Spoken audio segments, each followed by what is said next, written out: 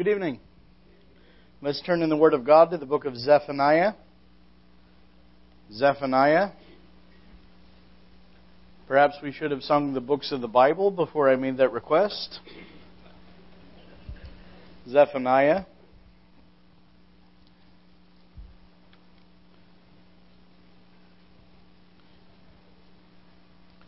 Your Bible likely doesn't naturally fall open to Zephaniah. Probably you're more accustomed to have it open to the Psalms or to John or some such beloved portion of the Word of God. But we remind ourselves that 2 Timothy 3:16 tells us that all Scripture is given by inspiration of God and is profitable for a number of things that 2 Timothy goes on to explain. So we want to read tonight from Zephaniah. I'm going to give you the whole book this evening, not in detail, but I intend to do that because it sets the stage for something wonderful that God did in history, a revival that happened under King Josiah. And as a preview of coming attractions, Lord willing, on Wednesday evening, if the Lord hasn't come yet, and assuming we're well and everything's normal, we're going to be looking at Josiah's revival. And so we consider this book as what led, in part, in the Lord preparing the nation for that revival. Zephaniah chapter 1 and verse 1. The word of the Lord which came to Zephaniah, the son of Cushi, the son of Gedaliah, the son of Amariah, the son of Hezekiah, in the days of Josiah, the son of Ammon, king of Judah. I will utterly consume everything from the face of the land, says the Lord. I will consume man and beast. I will consume the birds of the heavens, the fish of the sea, and the stumbling blocks along with the wicked. I will cut off man from the face of the land, says the Lord. I will stretch out my hand against Judah and against all the inhabitants of Jerusalem. I will cut off every trace of Baal from this place, the names of the idolatrous priests with the pagan priests, those who worship the host of heaven on the housetops, those who worship and swear oaths by the Lord, but who also swear by Milcom, those who have turned back from following the Lord and have not sought the Lord nor inquired of Him. Be silent in the presence of the Lord God, for the day of the Lord is at hand. For the Lord has prepared a sacrifice. He has invited His guests. And it shall be in the day of the Lord's sacrifice that I will punish the princes and the king's children and all such as are clothed with foreign apparel. In that same day I will punish all those who leap over the threshold, who fill their masters' houses with violence and deceit. And there shall be on that day, says the Lord, the sound of a mournful cry from the fish gate, a wailing from the second quarter, and a loud crashing from the hills. Wail, you inhabitants of Maktesh, for all the merchant people are cut down. All those who handle money are cut off.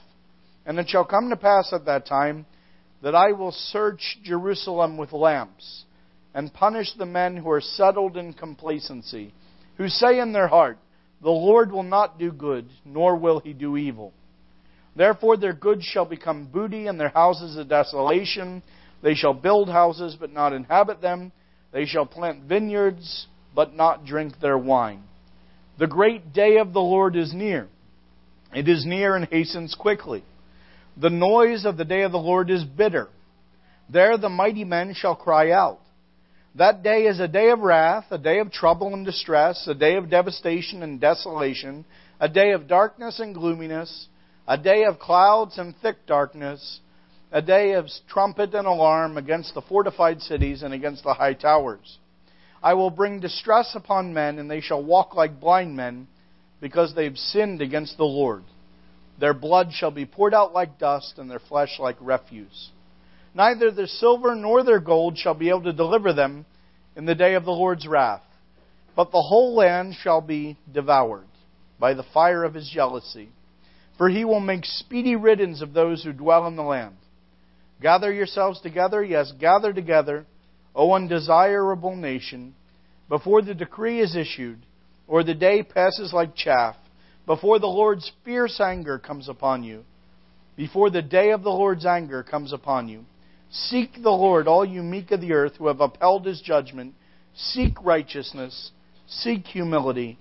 It may be that you will be hidden in the day of the Lord's anger. Now the theme of the book of Zephaniah we find in verse 14. The great day of the Lord is near. That phrase, the day of the Lord, is sort of a code word in prophetic speech in the Bible. It occurs hundreds of times. Sometimes it's just called that day. And Zephaniah, actually, more than any other book, really focuses on the day of the Lord. Now, sometimes when the Scriptures talk about the day of the Lord, they're thinking of a near judgment that's going to come upon the nation. And much of Zephaniah is devoted to things that were going to happen to the southern kingdom of Judah in the 7th century BC, very late in their history. Specifically, Zephaniah is prophesying around the same time as Nahum and Habakkuk and the early ministry of Jeremiah. He's during that reign of King Josiah, which was between 640 and 609 BC. Don't worry about the dates. Suffice it to say, we're about one generation out from the fall of the kingdom to the Babylonians. And you remember that because of their sin and departure from the Lord God, God was going to carry them away into Babylon captive, and for 70 years they were going to be there learning the folly of not following the Lord and learning how hard it is to serve under pagan gods like in Babylon. And yet God promised that after those 70 years He would bring them again to the land, which of course He did in the time of Cyrus the Persian. Now this Zephaniah was a remarkable man because, as the little genealogy in verse 1 indicates, he was a descendant of Hezekiah. The King James says Hizkiah, but in Hebrew it's the same name. And many scholars believe, and the New King James translators seem to believe, and certainly the New Schofield Notes agree with this, and many other reliable commentators, that probably that name is indicated here because we're talking about the King Hezekiah, who would have been the great-great-grandfather of the current king, Josiah. So Josiah and Zephaniah were distant cousins. And to use British terminology, they were both royals, you'll see. So there they were, from the royal family. Now that, of course, puts me in mind of what 1 Corinthians 1 reminds us. Not many wise, not many mighty, not many noble, are chosen. And I remember that a dear sister in the Lord from a past century, I can't recall whether it was Selina, Countess of Huntingdon of the 18th century, or perhaps Lady Powerscourt of the 19th century, but one of them said, I'm so glad for that word many in 1 Corinthians 1. Because it indicates that even among the highborn, even among nobility, even among people that are in the upper echelon of society, God's grace can still extend there. Just because it's hard for a rich man to enter into the kingdom of heaven, the Lord Jesus said, with men it's impossible, but with God all things are impossible. And we might think, oh, royals, they don't want to condescend, they don't want to hear anything to do with the gospel. And yet, I'm told by my friends and my brethren in the United Kingdom that even in the days of the Second World War, the King of England at that time was wont to visit an assembly Bible reading in London during the days of the Blitz, partially because they were touring around trying to buck up the morale of the people and seeing all kinds of devastation and many thousands of people killed in the bombings. But when they could, they would go off to the Bible reading to enjoy the teaching of the Word of God there. And on one of their estates in Scotland, there were some dear believers who had the same New Testament convictions that the folks who fellowship here at Boulevard do. And they would meet weekly to break bread. And it is said that on occasion, when he was able, the king would break bread with them there. So you can think how even in modern times, there have been people, not just in the royal family of England, but in other countries, I understand as well, who have been real born-again believers through faith in the Lord Jesus Christ. So it shouldn't shock us that here, even within the royal family, as decadent as things became, as tragic as many of the things we'll read about were, there was still here someone of the royal line who had not only believed in the Lord God, but became a spokesman, a prophet, one telling forth God's word to the nation, and he really spoke truth to power, as we'll see. So it's interesting to see the vessels God uses. Now, although the day of the Lord has that near aspect that looks at what was going to happen to Judah and Jerusalem in the near future from Zephaniah's day, There's also, of course, that future element of the day of the Lord. That is even still future to us in the 21st century. Even all these centuries later, we're still looking for many of the day of the Lord prophecies to be fulfilled. And indeed, we'll see when we get to chapter 3 this evening. It sounds like it's far off, but it's a small book. We'll get there in short order. When we get to the end of chapter 3, we'll find out the things that the Lord talks about there are still for a future day. And as an old pop song says from my grandparents' generation, the best is yet to come. And so it will be in the book of Zephaniah. You got to throw out a bone once in a while, to the senior citizens there, folks. I can't always be quoting all this new stuff. So anyway, not that I know much of the new stuff. I'm kind of old myself now, but anyway. Suffice it to say, Zephaniah gets right to the chase, doesn't he? Perhaps it would be helpful if I break down the book for you, first of all, just in a simple outline. You can go from chapter 1, verse 2, not counting the first verse, which is introductory, but from chapter 1, verse 2, all the way to chapter 3, verse 7, is judgment. And then from chapter 3, verse 8 to the end of the book, you have blessing. So you notice that roughly 2/3 of the material is devoted to judgment, and 1/3 of it is devoted to blessing. Now you say, that sounds rather negative. Well, it depends how you look at it. If you were living, I quoted and spoke concerning Nazi Germany this morning. If you had lived under the Nazis in Nazi Germany, you could look at their empire, and by 1943, maybe 44, let's say, you could certainly see that it was crumbling. You could certainly see that things were amiss. After the Normandy invasion, the handwriting was on the wall. Though there was much bloody fighting and many lives taken, the Germans were in retreat, and there were cities being destroyed systematically and repeatedly. If you were in Nazi Germany at that time, you could look at that two ways. If you were a Nazi, committed to the ideology of Adolf Hitler, believing in the Third Reich, thinking that there was going to be a new empire, a new paradise on earth, you'd be sad, because you'd say this is coming to an end. But if you were a Jewish person in a concentration camp like Auschwitz or Dachau, or you were a Slavic person who had been invaded by the Nazis, or a Scandinavian person whose countries had been invaded by the Nazis, or a Dutch person whose country had been invaded and occupied by the Nazis, you'd have a different view of it, wouldn't you? You'd say, this is terrific. Come on. Bring on the planes. Bring on the bombs. Do whatever you have to do. Bring an end to this empire which keeps us under the thraldom, under the bondage that is keeping us from being free. So it is with this world, that a lot of people today don't want to think about the judgment of God. They think that's negative. They think that's bad. We don't want to think about the judgment of God. But I tell you, if God had no judgment, He really wouldn't be worth knowing. He wouldn't be worth worshiping. He certainly wouldn't be worth loving. Because a God who allows the evil to go on that has gone on in the history of our world and never brings it to an end and never calls people to account for it would indeed not be a good God. He would be a moral monster. But I tell you, God's not like that. God is good and beautiful. He loves His human beings. He feels it keenly whenever any of them is murdered, when one is abused, when one is mistreated, when one lives in poverty that they ought not to because of the evil of other people. He feels keenly what happens to this planet. And although He sent His Son to die for sin so that we all could escape judgment if we receive the Lord Jesus, eventually it's going to come to pass that if people don't avail themselves of the payment made by the Lord Jesus Christ, they are going to find themselves being overtaken by the wrath of God. Of course, that need not be. Because God wants to bless this world. God wants to make this world a paradise. Now, this world being a paradise is not a world where we can do whatever we want. You can even see that in secular literature, can't you? Did you have to read The Lord of the Flies in high school?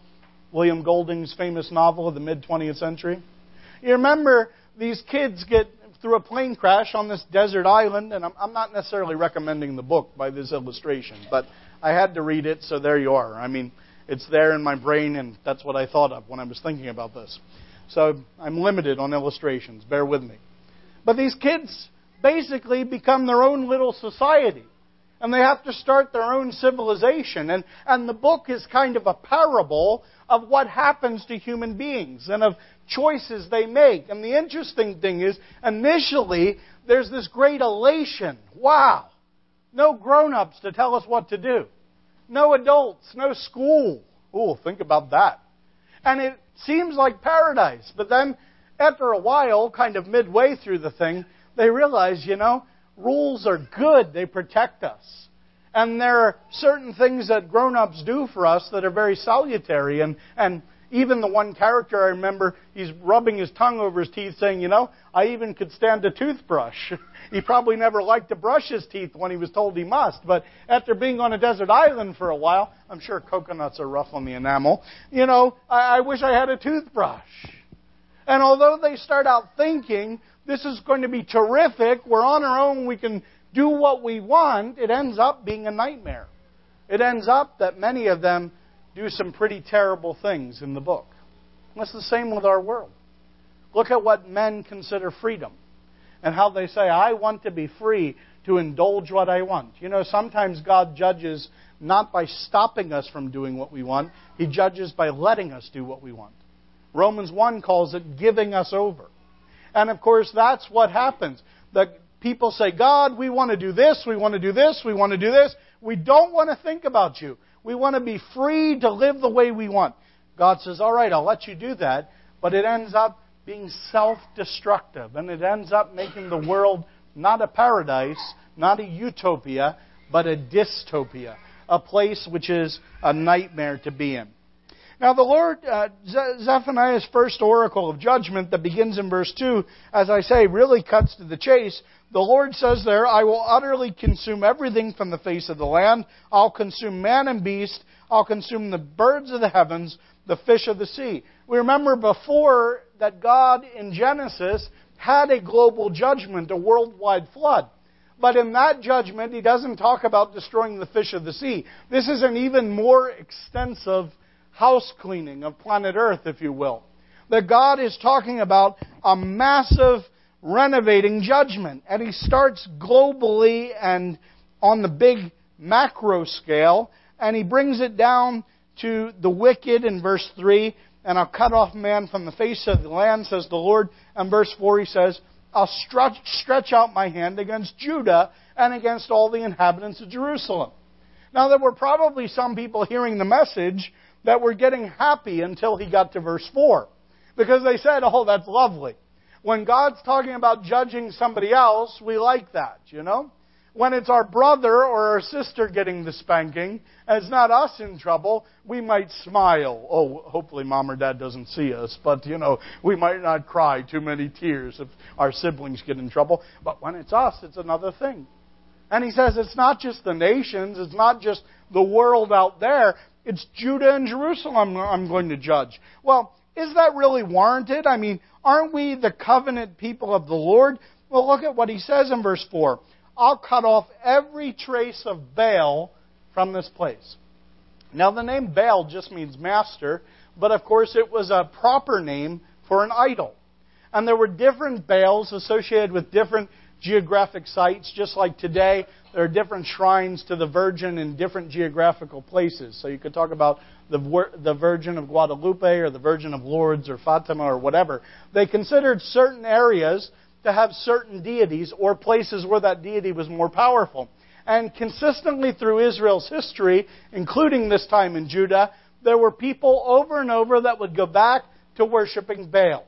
Chiefly because of two things. Baal was a storm god and Baal was a fertility god. Now those two things go together because they were agrarian economies, they were farmers, and if you wanted your crops to come up well, you prayed to Baal, according to their mythology anyway.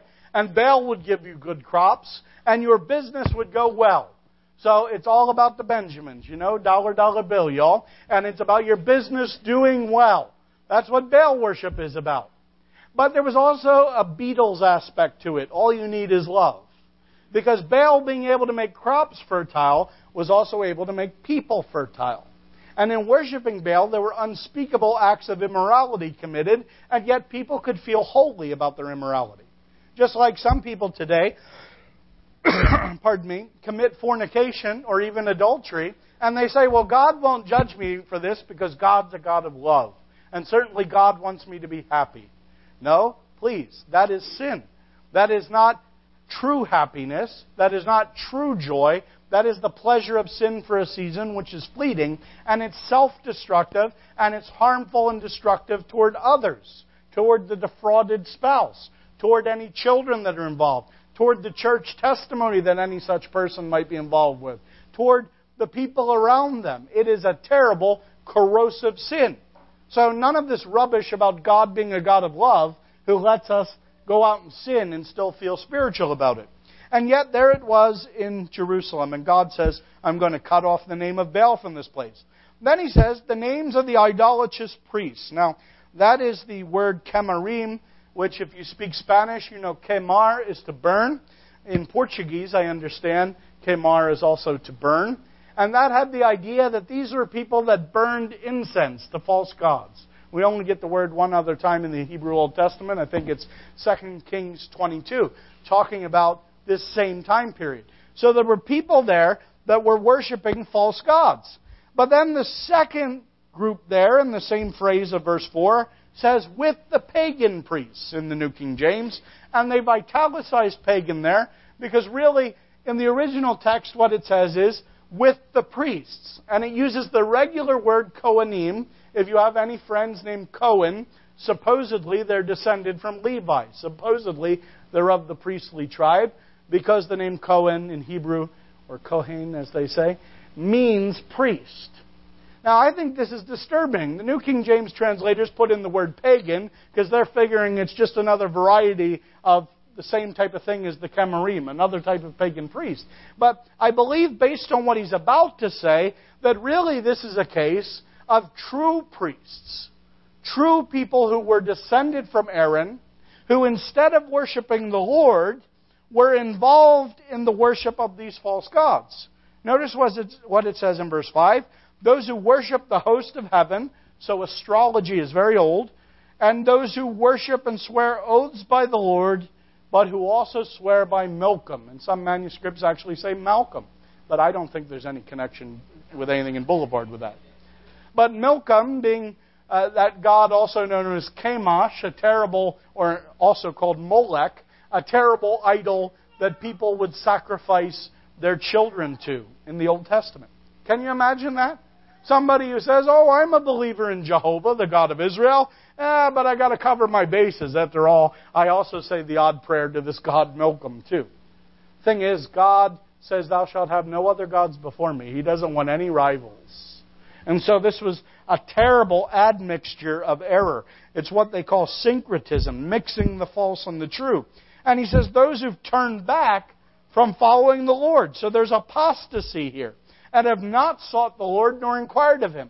So there were some who had known about the Lord, but now they turned from Him.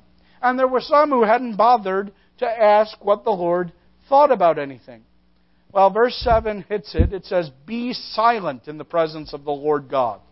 For the day of the Lord is at hand. For the Lord has prepared a sacrifice. He has invited His guests. His guests aren't coming to eat. They're coming to be judged, actually, here. It shall be in the day of the Lord's sacrifice that I will punish the princes and the king's children, verse 8, and all such as are clothed with foreign apparel. It's a solemn thing when God rises up to judge.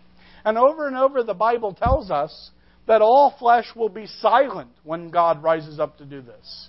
There's a period of time where they'll cry out, where they'll say, let the mountains and the rocks fall on us. But there comes a time when they have to say, I place my hand over my mouth. I have no excuse. As Romans chapter 3 tells us, all the mouth of the world will be stopped, that all may become guilty before God. Well, it starts at the upper end of society with the princes and the king's children, and he mentions all who are clothed with foreign apparel. Now, please, don't reach around and check the tag on your shirt. Doubtless it was probably made in Taiwan or Malaysia or some such place. And I don't want you to feel self-conscious about that, because he's not talking about the global economy. What he is talking about is trying to be like the rest of the world. You see, God has always had in mind for His people being separate, being different from the world. And the problem here was the princes and the kings of Israel looked at or in Judah in this case, looked at the nations round about them and wanted to be like them. So they started dressing like the other countries around. They wanted to be like the other nations around them. And God says, I'm going to judge them for it. There was also worse things happening. Verse 9, in the same day I'll punish all those who leap over the threshold, who fill their masters' houses with violence and deceit. I used to think that leaping over the threshold might have a tie-in to 1 Samuel 5 when they leapt over the threshold of the temple god of Dagon. But contextually here, I think it makes more sense, as many believe, that we're talking about people who come breaking into houses and stealing stuff. Good old B&E, breaking and entering. At least that's what they call it on Law and Order. So anyway, you had this happening. So God says, here's what's going to be. There shall be on that day, verse 10, a mournful cry from the fish gate. Now he's going through different neighborhoods of Jerusalem. A wailing from the second quarter. That was a very nice neighborhood. That was a very nice place to live. And then he says, and a loud crashing from the hills. That's the area round about the city. And then he says, wail, you inhabitants of Maktesh. Now, a Maktesh in Hebrew is like a big depression, sort of a big crater in the ground. And it seems from what archaeologists tell us that there used to be a market there, that used to be a place of business, of mercantile trading. So it was kind of like the Wall Street of ancient Judah.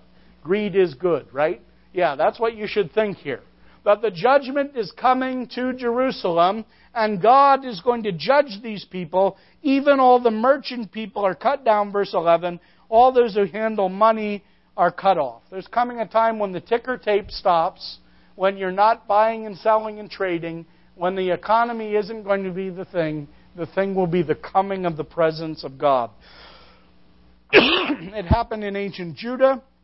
It's going to happen one day to our country and to the whole world when the Lord comes back in judgment to this world.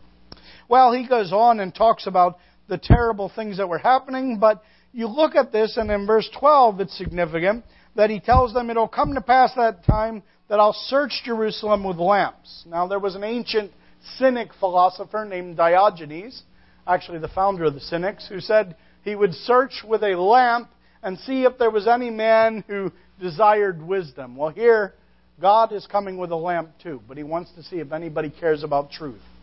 And He says, these men are settled on their lees. Now, it's an illustration taken from ancient viticulture that if you were making wine, if you didn't move that wine from barrel to barrel, the sediment from the crushed up grapes would settle down in the bottom of the jars, and the wine would spoil and taste awful. Like Thunderbird or whatever. I don't know what a cheap wine is. But anyway, there it was. He says that's what the people are here. They're jars that haven't been poured from one to another. And Isaiah actually uses the same illustration of an earlier generation in Israel. What is he talking about? He's talking about complacency. He's talking about apathy. People that just can't be bothered to think about God, or if they think about Him, they can't be bothered to change their lives. So he says, their goods shall become booty, their houses a desolation. They'll build houses but not inhabit them. They'll plant vineyards but not drink their wine. And that's a direct quote from Deuteronomy 28, that portion of Deuteronomy where God lists the curses for Israel. If you're obedient to the Lord, blessing, Israel. If you're disobedient, I'm going to do this to you. Well, all these centuries later, we're talking about more than 600 years later, God is saying, see, I told you that's what I'm going to do, and I'm about to do it to you. God gives us warning, and God is long-suffering, but His long-suffering has an end, and the judgment comes. So He says, the great day of the Lord is near, it's near and hastens quickly, and so forth.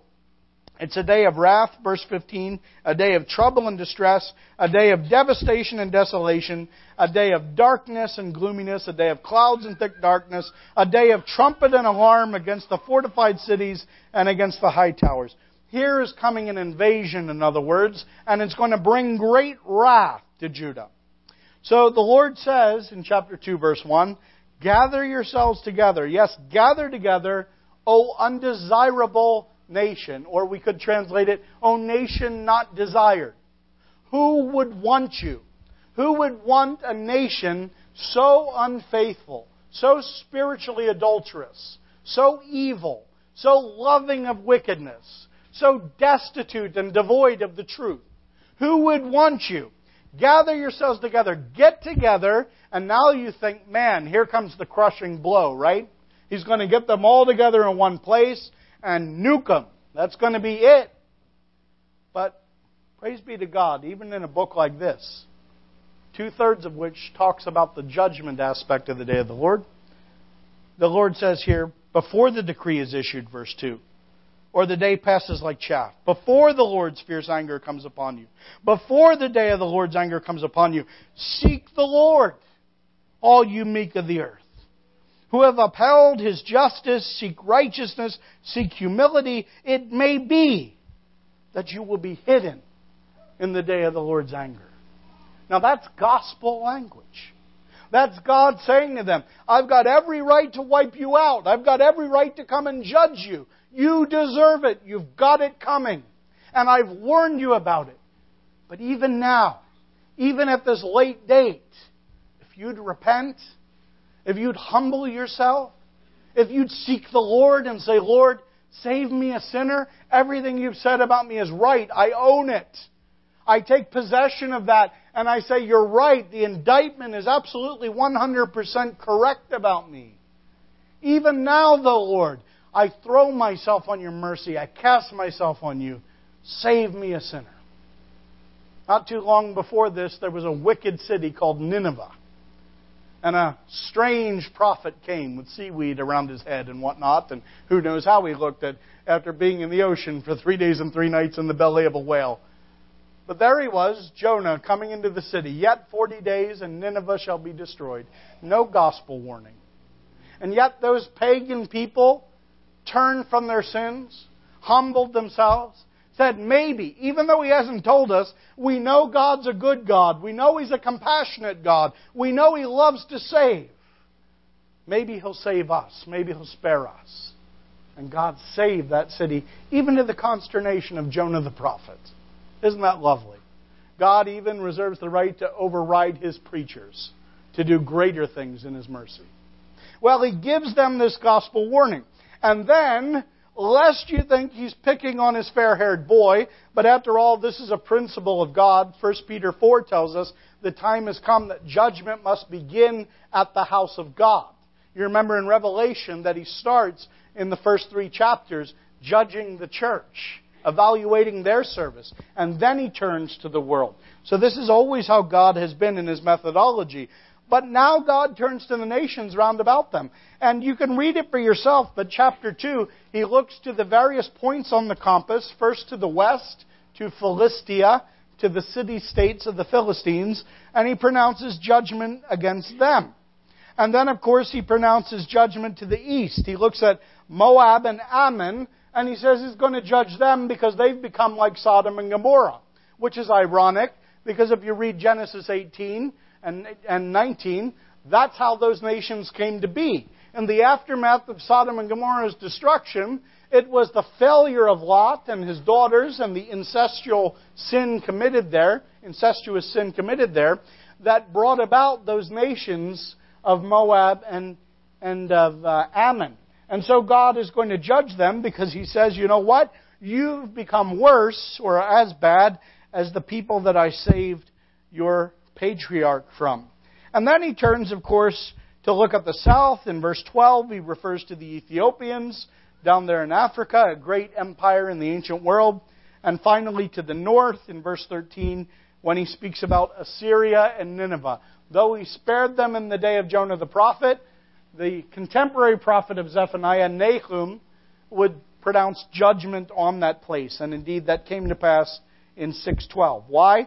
Because they had that idea. They said, verse 15, I am it, and there's none beside me. In other words, I am the greatest city on earth. Look at me. I am so great, I'm never going to fall. When I hear so many people say the United States is the greatest nation on earth and we're never going to fall, I shudder. Because that's the kind of language that precedes a terrible, terrible judgment. And God knows we deserve it in this country. But may God save many more people ere the judgment comes. Now, when you come to chapter 3, verse 1, you might think that he's continuing on with his indictment against Nineveh, or maybe he's talking about another city like Babylon, for example. He says, woe to her who is a rebellious and polluted and oppressing city. She's not obeyed his voice. She's not received correction. She's not trusted in the Lord. She has not drawn near to her God. Now that language is key. This is not a pagan city he's talking about. He's talking about Jerusalem again. You have the Lord as your God, and yet you've not listened to Him. You've not obeyed His correction. You've got these princes who are just people that extort from people, and judges that are looking for a bribe, and prophets that are proud and deceiving. But yet, even though all these people, and he includes the priests there, polluting the sanctuary in verse 4, and doing violence to the law, even with that, he says, verse 5, the Lord is righteous in her midst. He will do no unrighteousness. Every morning He brings His justice to light. He never fails. In other words, as bad as things became in the chosen nation that God had for Himself, God's standards never lowered. God never changed. God never became dirtied by their disobedience. He maintained His standard. And in the darkest portions of church history, right up to the present day, I'm so thankful that the Lord in the midst is righteous. That He is never tainted by the departure, by the failure, by the error that we see all around us. But rather, He says, I have cut off nations, verse 6. Their fortresses are devastated. I've made their streets desolate, with none passing by. Their cities are destroyed. There's no one, no inhabitant. I said, surely you will fear me. Don't you look at what I've done to other nations? Don't you look at the judgment of these other places? Surely that'll move you to reverence me. You will receive instruction, so that her dwelling would not be cut off, despite everything for which I punished her. But they rose early and corrupted all their deeds.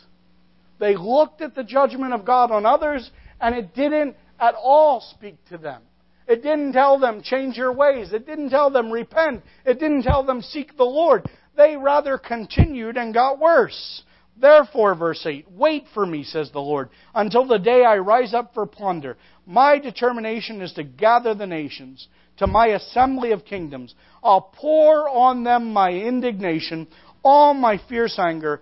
All the earth shall be devoured with the fire of my jealousy. So I'm just going to get the nations together and pour out my judgment, says God. And the way it sounds there, you think to yourself, Israel and Judah will be included in that. They will be utterly destroyed, till you come to verse 9. For then I will restore to the peoples a pure language.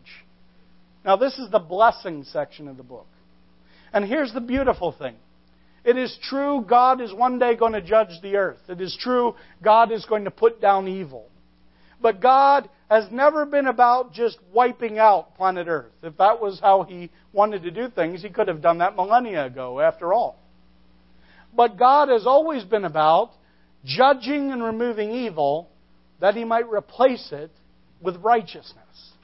That He might replace the gloom and the darkness with glory.